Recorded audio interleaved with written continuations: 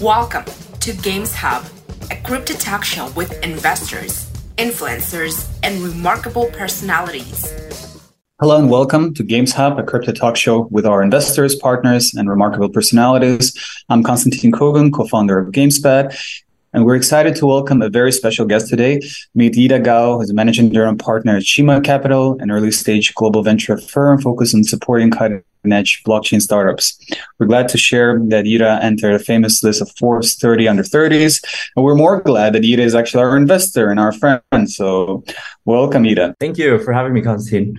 Yes, it's really a pleasure. And, since we started hearing about crypto, there's been like three different bear markets and three different cycles. I know that you participated, in crypto for quite a while.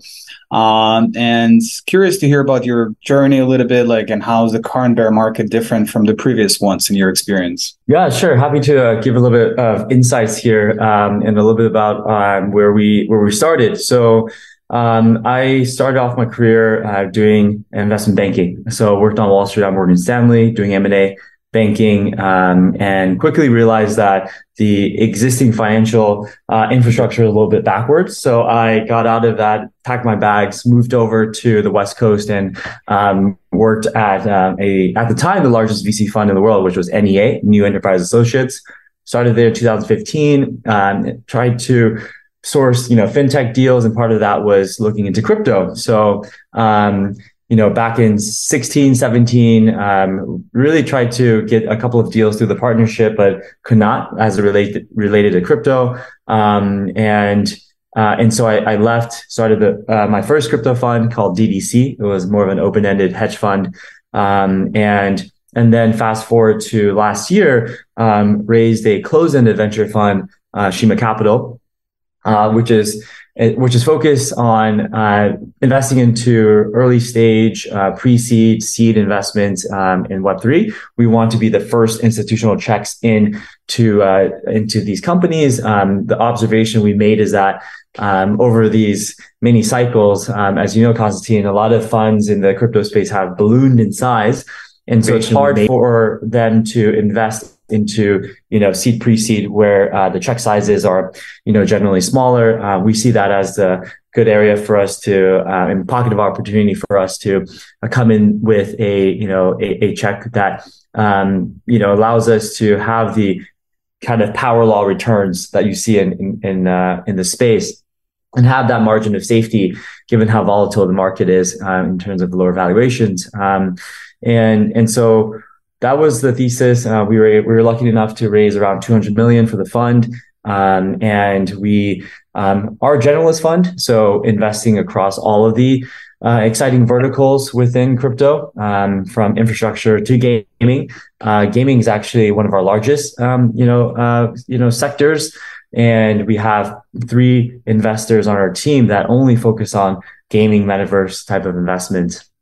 And to answer your question regarding how this cycle is a little bit different than others, I think every cycle has kind of the large movement of token prices, and from the last cycle, it was about ICOs, right? As you remember in 16, 17 into 18, and it was just the ERC20 standard made it easy for investors, retail investors, institutional investors to invest into projects.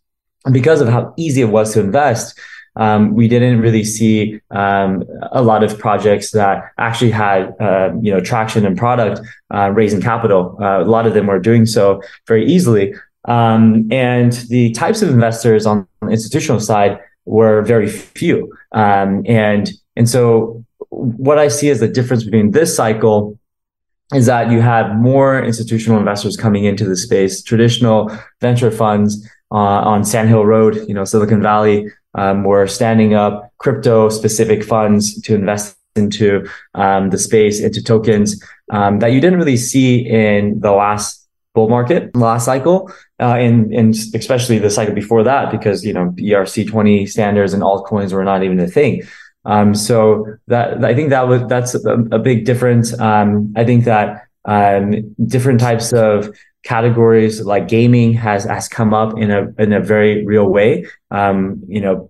Last cycle there weren't really gaming companies that were raising capital. If you remember, a lot of it was infrastructure bets, layer one protocols from Polkadot to a Solana. And now, we're moving up the stack, closer to the consumers, closer to retail and users. And so, I think, for this conversation, this talk, we want to talk more about that side of the spectrum, which are gaming companies and that entire market, which we believe is very, very obvious as the low-hanging fruit opportunity for crypto adoption. So it's interesting that you mentioned you were kind of more sector agnostic, right? And I know you have a huge portfolio of companies across like infrastructure, gaming, right? But in your opinion, like to be objective, like what sectors within Web3 are particularly attractive for VCs right now?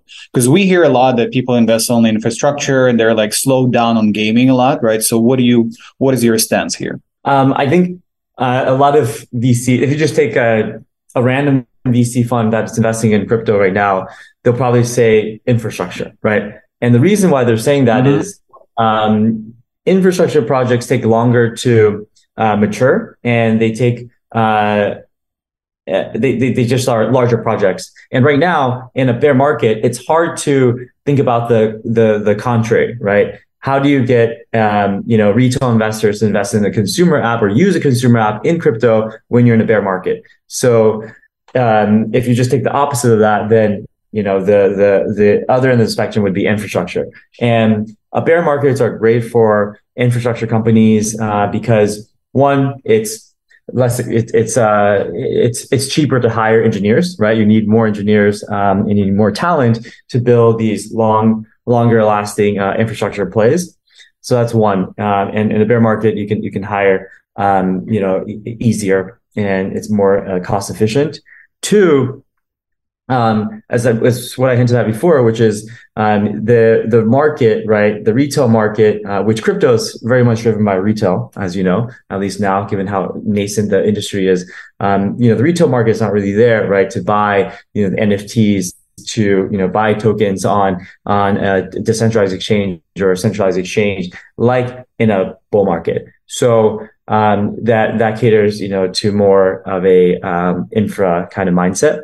And then three, with all of the issues that have gone on with FTX, Solana, Luna, and all these blowups, we realized that we need to go back to the basics, foundational level of investing. And there's a lot of things that needs to be built out on the layer one infra level that can bring the next kind of wave of interest into the space.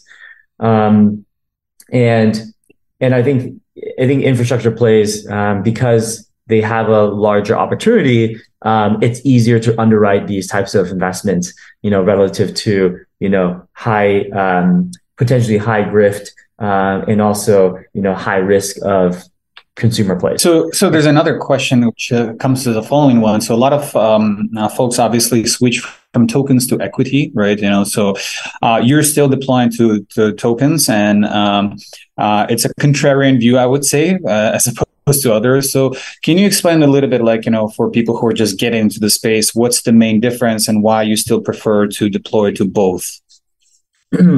Yeah, I think for us, right, we love the shorter time to liquidity of token investments.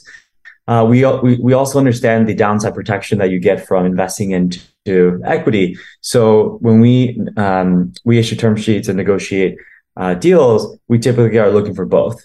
And the pendulum has swung from a seller's market to a buyer's market. Buyers meaning investors, sellers meaning companies, founders. And so now that it's a buyer's market, investors, with capital, cash is king, have more of leverage. We're negotiating both the equity and the token, which makes sense, right? Because in a bull market, you kind of have to bend a little bit to the market, and if all of the companies that you would want to invest in are only issuing SAFs or selling tokens, if you want to have exposure, then you may need to just only purchase the tokens. But with tokens, you don't really have a lot of control and governance. And as the blow up of FTX has shown us, we need more governance and control in this space. And so that's why we are kind of moving more towards traditional venture investing, which is having an ownership stake in the equity. But we also are a Web3 native fund, and we understand the benefits of having a token. And if you are a Web3 native company, then you need to design a token that can be sustainable and make sense for your project. So it's not a requirement to have a token, but I would say 90+% of our investments have some sort of token component. So maybe you can describe one particular deal that was lately and the reasons why I invested, to just explain the example. How are you looking at the market right now? Sure. So let's see here.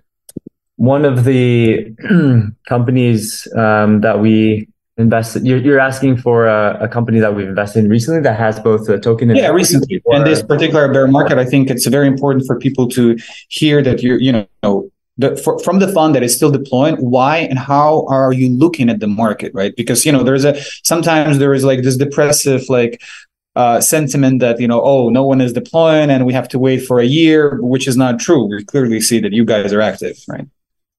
Sure. So I'm just trying to think which ones we've announced. Yeah. Yeah. I mean, so there's a company that we've invested in that, okay, so let me take a step back. So right now, in any type of winter or bear market across Web3 or Web2 or Web1, people are going back to profitability, compared to growth, right? They care more about sustaining a business that makes sense from a revenue perspective. And a lot of projects, as you know, do not generate a lot of revenue in crypto. A lot of it is based on increasing in token prices, network value, et cetera, et cetera. So we're really focused on looking at companies that have sustainable business models. And one category, right, that we were always interested in was in the category of having user acquisition methods for bringing more people into Web3.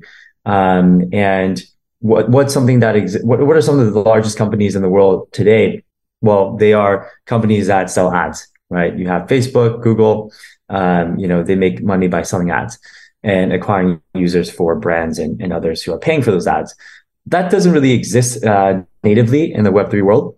And we believe that there could be very interesting ways to sell ads in Web3 where maybe you don't need to own the data of the user. But if you think about cookies and how they work, like internet cookies, the wallet that every single user has, a gamer playing a Web3 game to a trader doing DeFi, that wallet can act as a cookie, caching a lot of information for that specific wallet address, and that can be tracked. And what's interesting is that wallet address, that cookie, gives you more insights into that holder of that wallet than a traditional cookie in Web2, because you have financial information. It's like if you had access to, the bank account of every eyeball viewing, a Coca-Cola advertisement. And so we think that there's, something there. It's a large market in terms of, ad revenues in Web2. And so a recent investment we made is in a company that is trying to build, the Web3 version of Google AdSense or AdMob.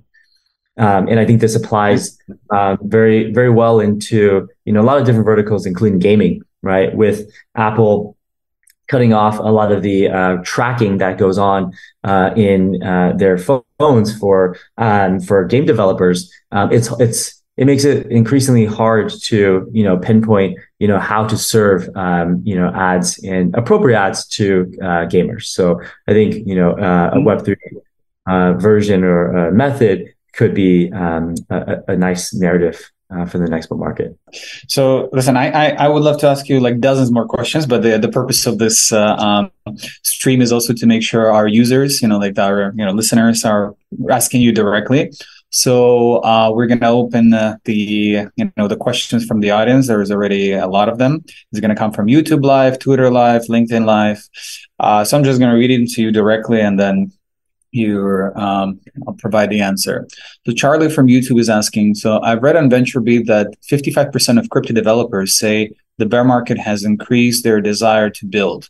In your observations, how has the bear market affected the developers and you personally know? Yeah, so in terms of the developer kind of activity in the space, that's definitely something that we look very closely into. Electric Capital does a really nice annual report about developer activity in the space, and we look at it from on-chain data and also looking at GitHub across different types of major projects.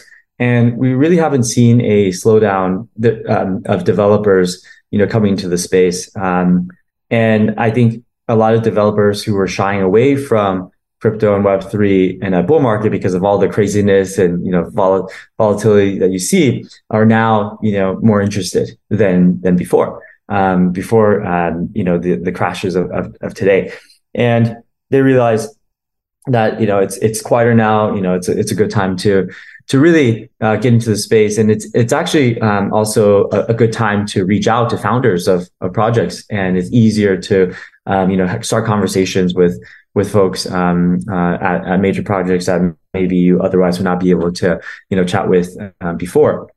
And there are more tooling, and also languages now that developers that make it easier for developers to get into the space. We're fairly bullish on the new types of L1s coming out that are built with the MoveEM language coming out of Facebook. It makes it very easy to build smart contracts and abstract away security in a way that is safe. And that's something that we think is going to be a good bullish sign for more developers coming into space. Captain Huddle from YouTube is asking, AI has recently become a trend for investors. Do you see a model where AI and Web3 are integrated? Do you think it's a good match? Yeah, I mean, theoretically, it should be, right? It should be a good match. If you think about all the AI models that are getting created, ChatGPT with DALL-E 2 and all this stuff coming out of OpenAI and others, it's a little bit scary, right? And how do you know what's real, what's not? One thing that crypto and blockchain technology enables is verification, right? You trust code. Code is law. And if you can marry the two together, then I think it's theoretically, as I mentioned, it makes a lot of sense. I think for AI, the value, right, is going to be in the data sets. There's a lot of middleware companies, tooling companies getting built right now, but I think the value is going to be in unique data sets that companies can create, and crowdsourcing that data or getting that data in a way that protects protects the owners of that data through blockchain could be a way that AI and blockchain can have a happy marriage together. Yeah, there's one question from LinkedIn, Mike, that you already answered. It was about like infrastructure and technology, so probably going to skip that. But there's another one interesting from Twitter. So Ulusan11 from Twitter is asking, Nike recently announced its own Web3 platform, Swoosh. Do you predict an increase in investor confidence from seeing the big brands interested in the space? Big brands coming into the space. So I think there was a massive interest in big brands coming into space, especially on the metaverse NFT side of the business, consumer side. And that is kind of trickled out and slowed down dramatically. I do still think that there's going to be, a massive influx of brands, again, on the advertising side, right? Why do big brands want to come into the space? When you're talking about consumer brands, it's usually novel ideas that can help increase the wallet size of their existing users and retail folks, consumers, or it's novel ideas that can help bring in new consumers for their brands. And I think crypto is and can still meet those needs, but it's going to require better business models than existed, before. Just creating 10,000 NFTs and selling that, it's not very sustainable. So we're seeing a lot of interesting, what I consider functional, digital assets or NFTs that can be used by brands. But it'll take time to, really think through all of the good business models that should exist.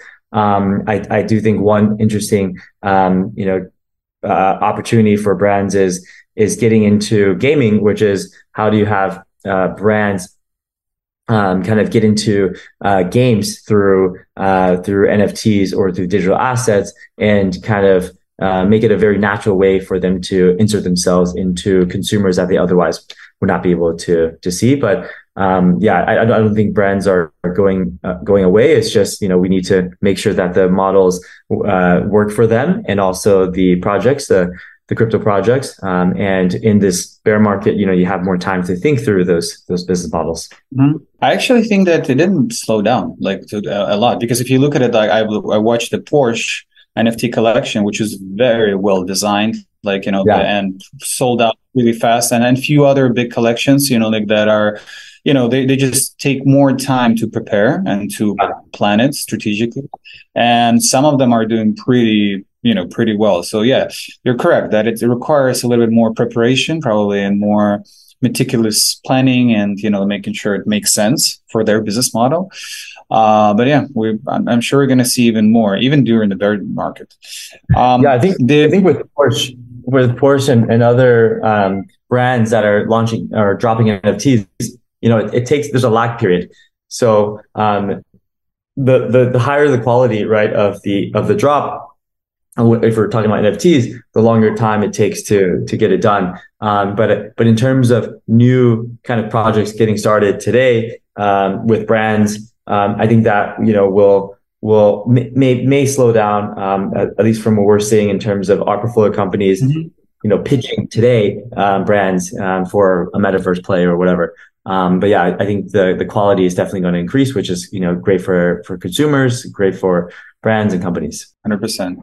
There's an interesting question. NFT Boom 47 from Twitter is asking, I've read that regenerative finance, refi, is going to be a big trend in 2023. How does it differ from DeFi, and how do you see the future of it? Yeah, sure. So we actually have made a couple of investments in the refi space, KlimaDAO, Open Force Protocol. I think that this is, the climate side of things, climate control, all the issues going on with global warming, massive market. The voluntary carbon market is growing, double digits every year. And it's a real problem. And I think I think blockchain can solve, help solve some of the problems in climate. And the term refi, right, is to me, it just means how can we use token design, blockchain to better the world that we live in and make financial incentives, again, going back to token design, that makes sense for players in the space that otherwise would not be involved.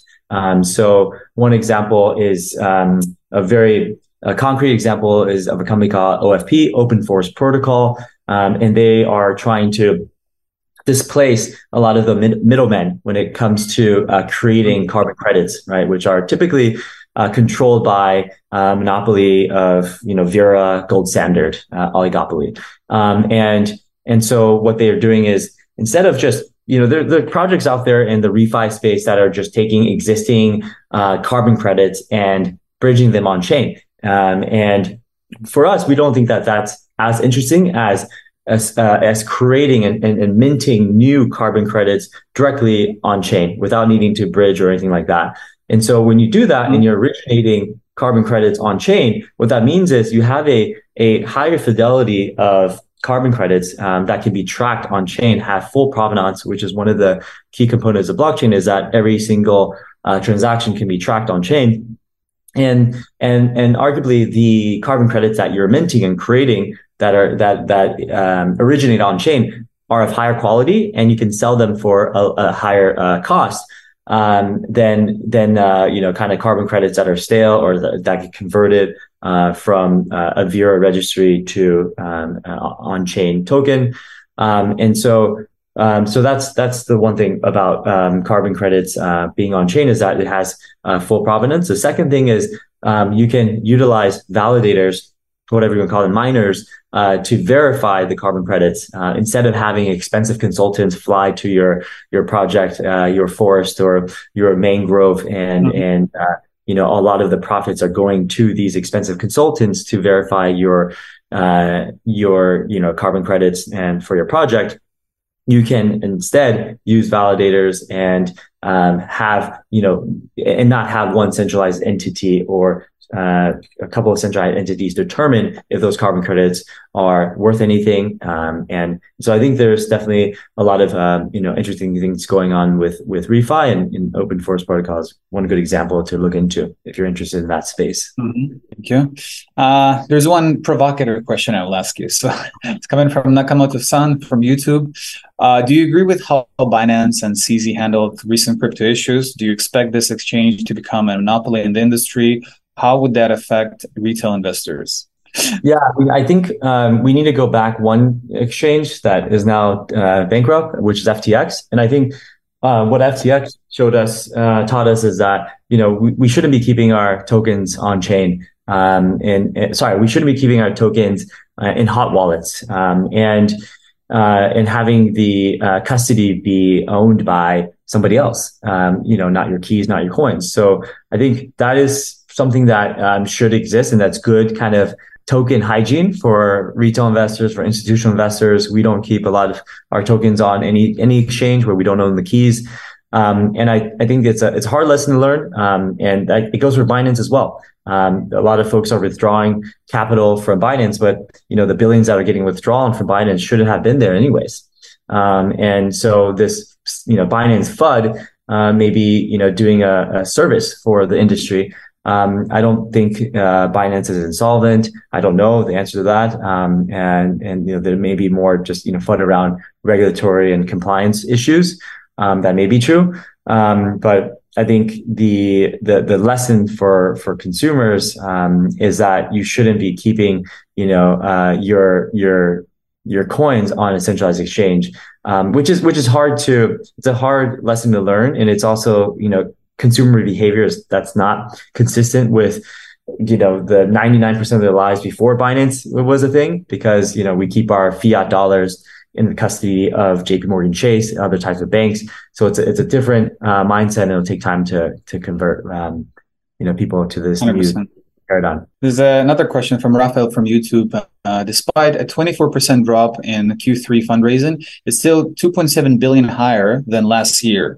The correlation with prices seems to be breaking down. What can we attribute this to? So can you repeat the question? So the question is the fundraising in the market. Yeah, I think he means like specifically in Web3 fundraising that it's there's a 24% drop in Q3, but still 2.7 billion higher than last year, and I think in total, right? So what do you think? Why is that happening, even though we're in a bear market? It's because of how funds work. They raise capital, but they don't deploy all that capital in the same year that they raise it in. So there's a lot of dry powder that has been raised and still hasn't been deployed in funds, institutional funds that still need to be deployed. And so the price of Bitcoin, right, price of crypto moves 24/7, but there's a lag period on how fast those funds can be deployed from the private markets. So that's another, kind of North Star, or like light at the end of the tunnel, right, for developers and founders that are trying to build in the space, is that although there's been a massive decrease in prices, token prices, decrease in funding, that decrease in funding should pick up into next year as the dry powder needs to be deployed. I think, to wrap up, we'll ask you the last question, which is very good for the summary. So Stable Person from YouTube, what are the top 3 lessons from this crypto winter? And do you have new principles in how you invest? Sure. I think there are a couple of new lessons, but I think it's just like kind of reaffirming some of the lessons that we've learned in the past from investing in traditional VC that should be transitioned over to Web3 investing, which come down to making sure that you do your diligence, right? I think a lot of VCs in the Web3 space do not do enough diligence, and that can lead to the kind of craze in fundraising environment for certain companies that should not have raised so much money. So, just reaffirmation that, investors we should take our time before we deploy a check. And then two, when you're negotiating those investment term sheets, make sure that you have proper checks and balances in place, governance, boards. One thing that Web3 companies, I was just talking to a founder this morning, do not have a lot of is the concept of having a board of directors. And because you're a lot of times selling tokens, you don't have actually as an investor ownership into the company and equity. So there's less concept of a board, but making sure that you have the right controls and governance for your investment that you want to make. So, boards being one component of that. And I think the second is, what we're thinking hard about is a lot of these vesting schedules, right? I think one lesson learned here is that, and this is also carry over from the last bull market, which is these vesting schedules for tokens are fairly fixed. You have, let's say, a 3-year vest, 1-year cliff, and then you get monthly or weekly unlocks. And we're trying to think about, more dynamic ways to have vesting where it's tied to growth, it's tied to engagement and traction of the company. And I think that's something that we've, learned in spades, especially going through this cycle, which is, these finite fixed vesting schedules that get deployed in smart contracts may not be the best for investors and the companies and everybody involved. So, I think the next bull market will come out with, more interesting vesting schedules that may be tied to traction and growth. We have a company called Magna, which is kind of building a Web3 Carta, capital management, but other interesting things around vesting that I think will be pretty interesting for the next bull market. Perfect. That's flexible investing. Yeah, it is a big topic. So it's like a separate conversation we can have for half an hour, right? But thank you, Yida. Like really, thank you for all your answers. I'm sure the audience had a great time hearing from you, learning from you, and we hope to have you more again. Thank you everyone for joining Games Hub today. So we're going to see you around 2 weeks, exactly at 4 p.m. UTC, 11 a.m. EST on YouTube Live, LinkedIn Live, Twitter Live, all the lives. And then please follow Shima Capital. They're one of the best investors in the industry. All the links will be provided in the description. And Yida, I'm sure he's very popular now, becoming but very popular. It's like a LinkedIn and Twitter, so you can follow him there and read all the news. And he has an amazing team, so I'm sure you're going to enjoy just following Shima Capital's path. Again, thank you so much, Yida, and have a great day. Thank you. Stay tuned with Games Hub, a crypto talk show by GamesPad.